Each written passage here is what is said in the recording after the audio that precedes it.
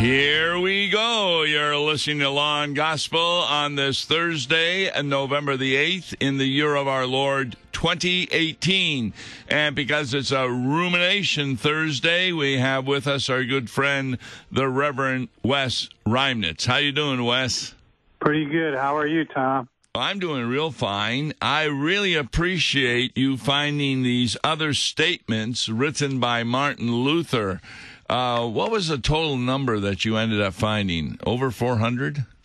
460 some. The ones that we're going to look at today are 71 statements. And that means we have to look at 3 statements every minute. Yeah, we're not going to necessarily get through them all. No, we're certainly not. This one we're going to be taking a look at are the theses concerning faith. And let us help the people understand what this is about. Luther, of course, a professor at the school he was at, he would set up a number of statements that students then had to react to. And it really depended on whether or not they would get their doctorates. In fact, this particular set was used, and 2 students received their doctorates by answering the questions properly. Theses concerning faith. And do you know what else they did for them that day when they passed? What? They had a feast. They asked the elector to get them a deer and the best wine in the castle. Oh, wow. And the best wine from the castle, too. Yes. I don't remember that happening at the seminary. I don't either. I missed that one. Yeah. I mean, it was the worst wine at the seminary. Okay. Yeah, we better let those things go. All righty. Okay. The first statement is true faith. That gift of the Holy Spirit must here be understood. And then he says, if Paul is understood to be speaking of acquired or historic faith, he is laboring entirely in vain. What does this mean? I think, are they not looking at not saving faith? Eventually, what they're going to be talking about is saving faith. These are acquired.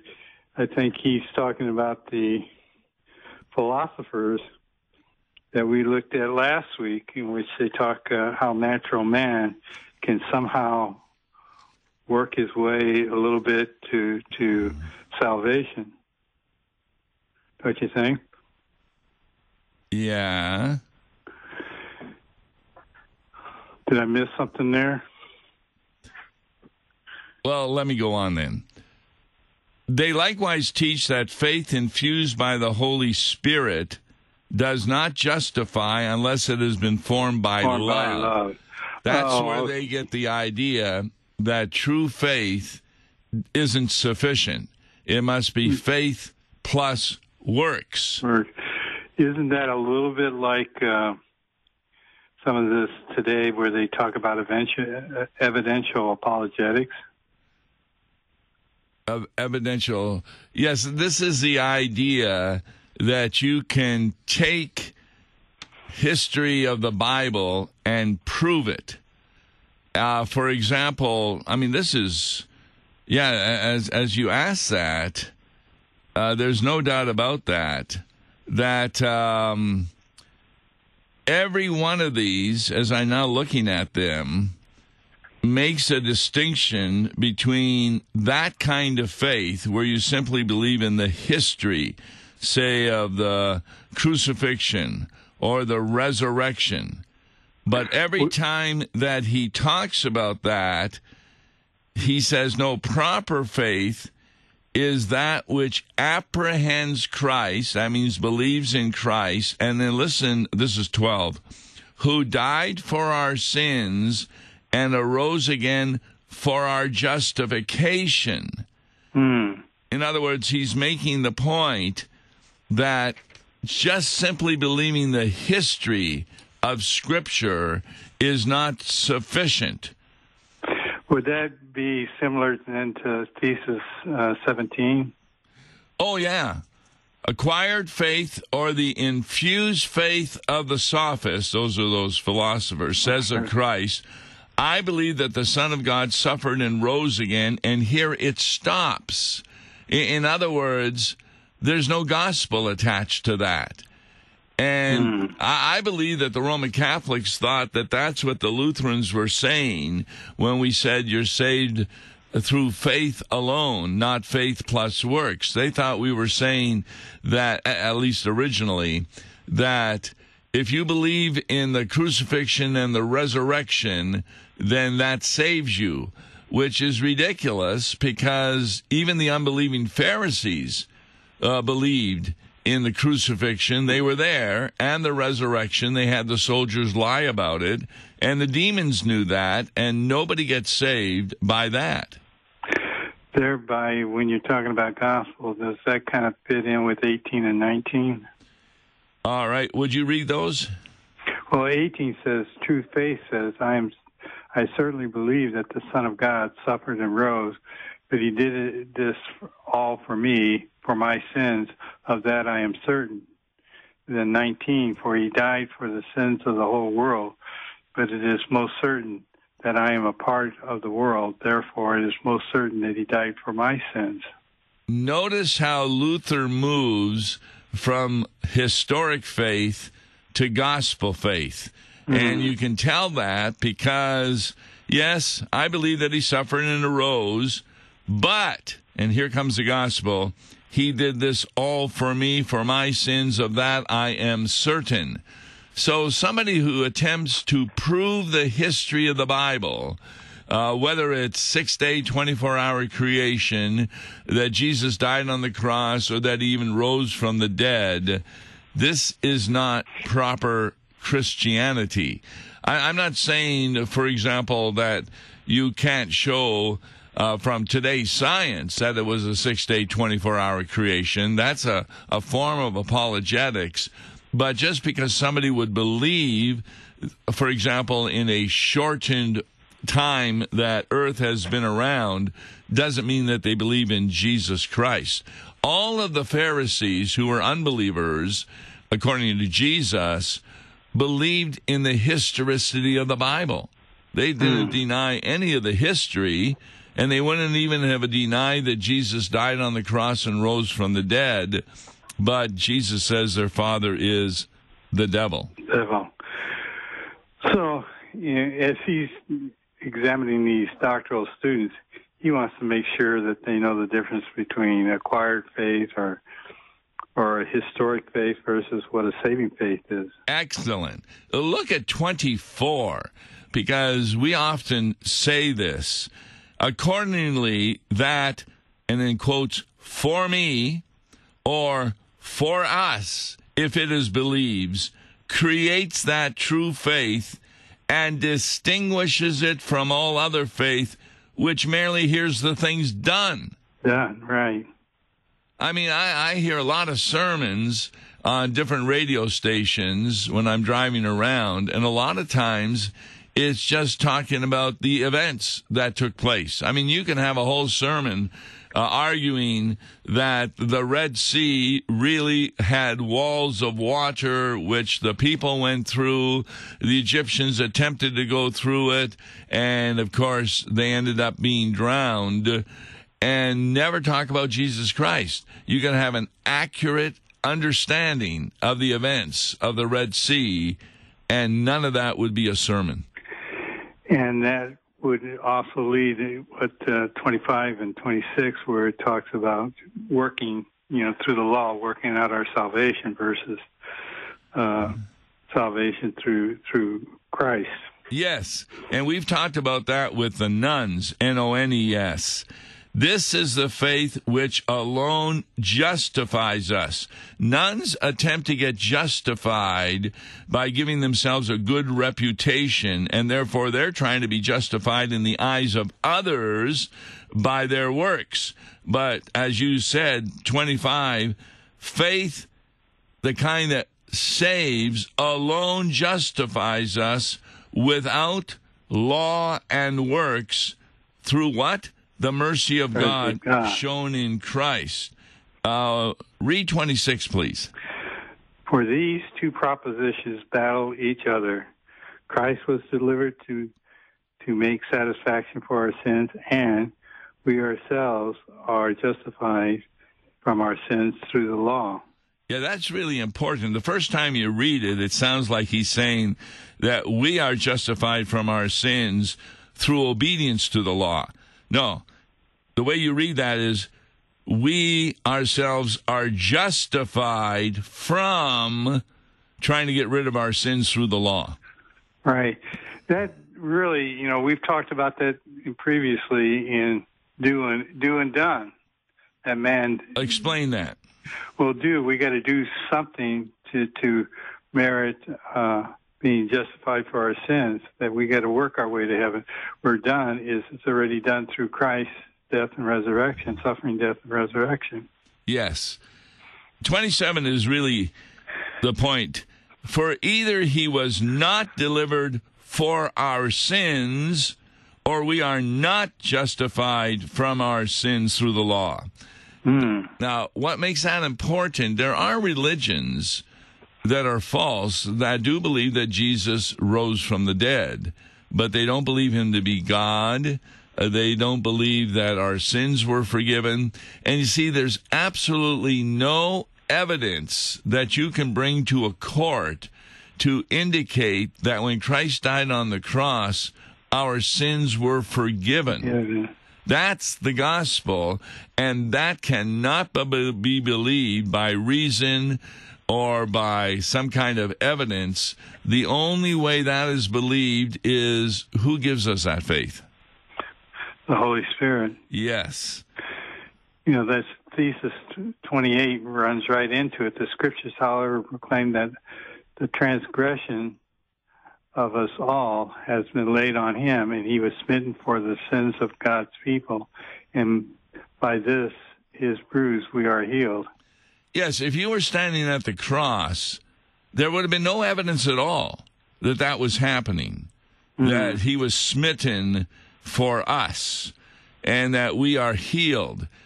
The only evidence that we can find, and I keep coming back to that tremendous Bible study by Luther on the road to Emmaus. Yes. He never gave any evidence for what he was preaching. He quoted the Bible.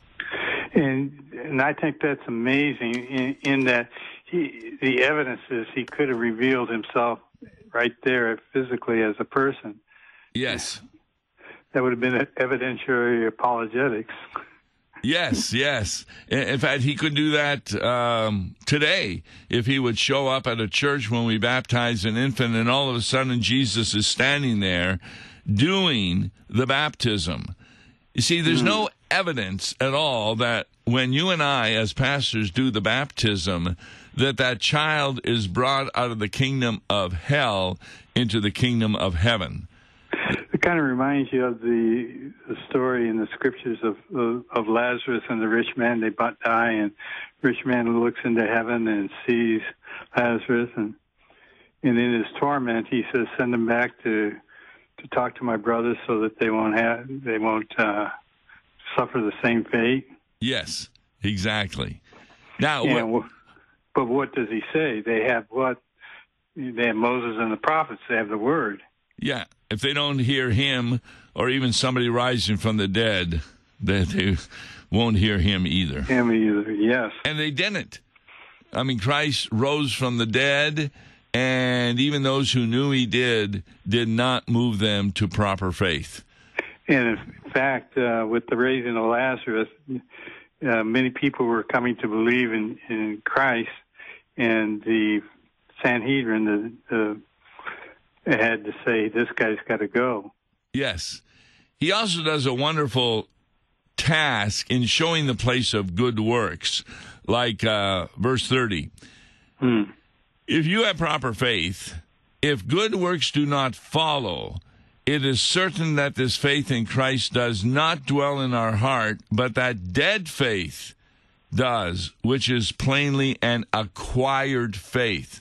It's an acquired faith because you can convince yourself of the history of the Bible, but that he refers to as a dead faith because they haven't believed the report of the gospel.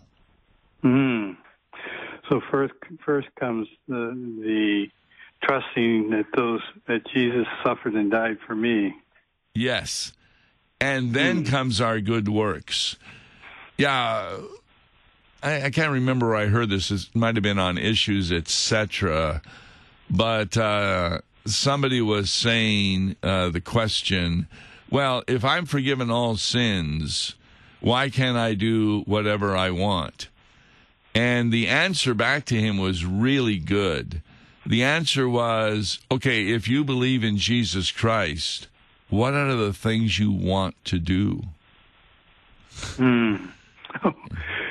Isn't that good? Boy, that's good. And didn't you say in a previous program that the Ten Commandments are really a guide for us as Christians to live by?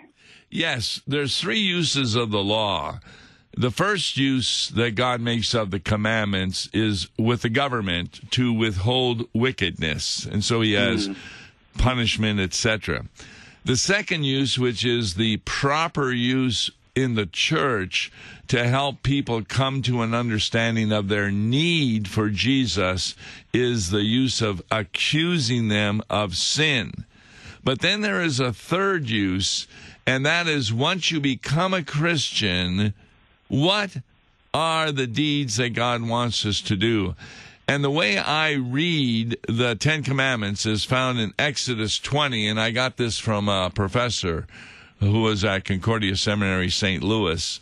He made the point that the verbs are in such a way that the way to read this is, I'm the Lord your God who brought you out of the land of Egypt. Therefore, when you have that faith, you will have no other gods before me. You won't take my name in vain. You'll do the worship and the other commandments. And that was a tremendous insight that this is information for the Christian as to how he behaves as a result of his justification. And, of course, we're talking now about his sanctification. Would that be akin to doing the works then voluntarily? It just kind of flows naturally? Yeah, voluntarily means that you don't have an ulterior motive. In every other religion in the world, you do good works with the ulterior motive of trying to please God. And maybe then he'll like you, then he'll love you, and maybe finally save you. So the Christian spontaneously does not good works. They're called fruit of the Holy Spirit. And I have to say this, if you look at Matthew 25, sheep and the goats, the sheep are unaware of all these good works or fruit of the Holy Spirit they did, because whatever you did to the least of these, my brethren, you did to me. We're not often aware of our motivation, but Jesus is, because he can do something that we can't do. He can read our hearts. So that really brings a sense of comfort to a Christian that, you know, they know that things that they're doing, they should be doing anyway, and it's still seen by God as a good work because it's covered by the blood of Christ. Yes. He makes a point in 41 that, we could spend a whole hour on, because a lot of sermons I hear on the road do not have this. The scriptures must be understood in favor of Christ, not against him. For that reason, they must either refer to him or must not be held to be true scriptures. Isn't that great? Yeah, well, and haven't we said before that the Bible from Genesis to Revelation is the story about Jesus? Yes. I often, in fact, I would meet with my Sunday school teachers, and those who weren't able to be at the meeting, we would tape record to give it to them. We would do 3 or 4 lessons at a time. And the point was, where is Jesus in the story, in the history? If you can't find Jesus, then it's not worth teaching to the children.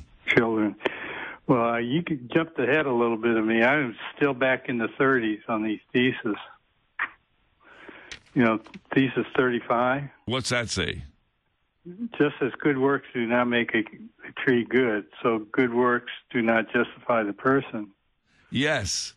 It's the way I like explaining that is adoption. When you ask the child why you were adopted, let's say a 12-year-old who was adopted when they were an infant, they will never say, because I was such a good child. They recognize the adoption came first. Then they could become a good child in wearing the clothes that they were given, eating the food they were given, sleeping in the bed that they were provided, etc. Nobody reverses that. And yet they do when it comes to the church. They think that first you sanctify yourself, then you are justified. But Abraham shows when he believed that ridiculous promise from God that Sarah, past childbearing age, would bear a child named Isaac. It took 25 years. Abraham believed, and it was reckoned to him as righteousness. Exactly. That's how Christianity works. We're saved through faith, not through our works. Yeah.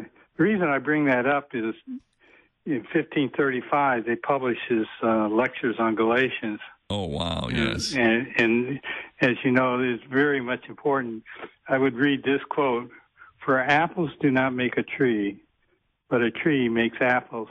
So faith first makes a person, so afterwards performs the works." Yes, there's hundreds of analogies where we begin to understand. Now, that's how we do proper apologetics. We do proper apologetics by quoting the scripture and using analogies that people are already aware of. And when you say, okay, if you're going to be bearing fruit of the Holy Spirit, that's like bearing apples, is that what makes you a Christian any more than that's what makes an apple tree that apples appear? Yeah. And they can see the ridiculousness of that notion. But the devil can get people to really believe that faith is simply believing the Bible. In fact, there are people who say, do we trust the Bible? I don't trust the Bible. I trust Jesus. Jesus.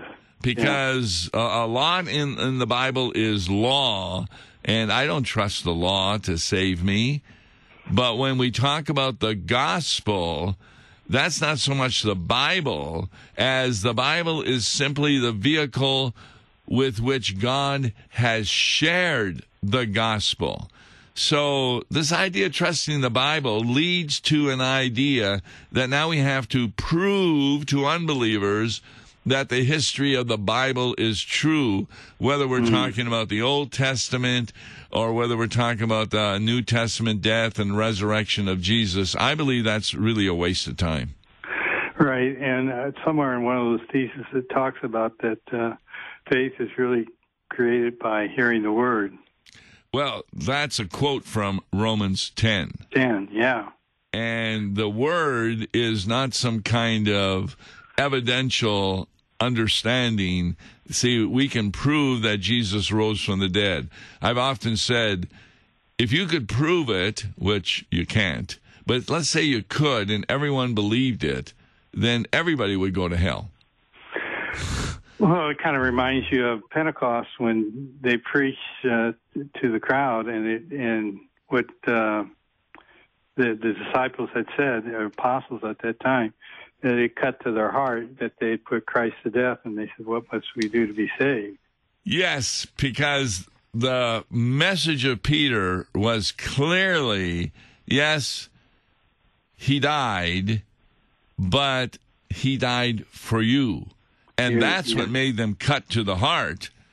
Not that he died and he rose from the dead, because they already had individuals who believed that and didn't believe anything. You know, we got through this pretty good. I think next week, why don't we continue with the law? Oh, yes. Another 80-some thesis to go through. Yeah, I think we hit the high points of faith. Sure. And that's really, really critical for us. So we don't have any more time. Oh, my goodness. It was great. It was fun. Well, thanks for finding that. And next Thursday, we will be back. God bless you. That was Wes Reinitz, pastor, and doing preaching here and there. I'm Tom Baker, and we'll be back next week with another set of statements by Martin Luther, this time on the law. I'm looking forward to that. Till then, God bless.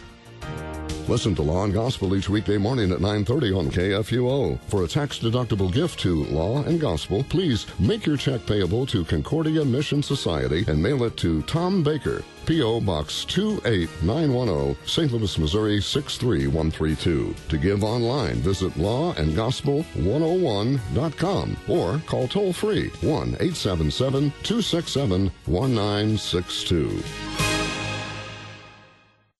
Views and opinions expressed on Worldwide KFUO may not represent the official position of the management or ownership of KFUO, the Lutheran Church Missouri Synod. If you'd like to comment on programs or topics heard on Worldwide KFUO, write us at KFUO, 1333 South Kirkwood Road, St. Louis, Missouri 63122. You can also leave a question or comment on our comment line at 314-996-1542. We are the messenger of good news, Worldwide KFUO.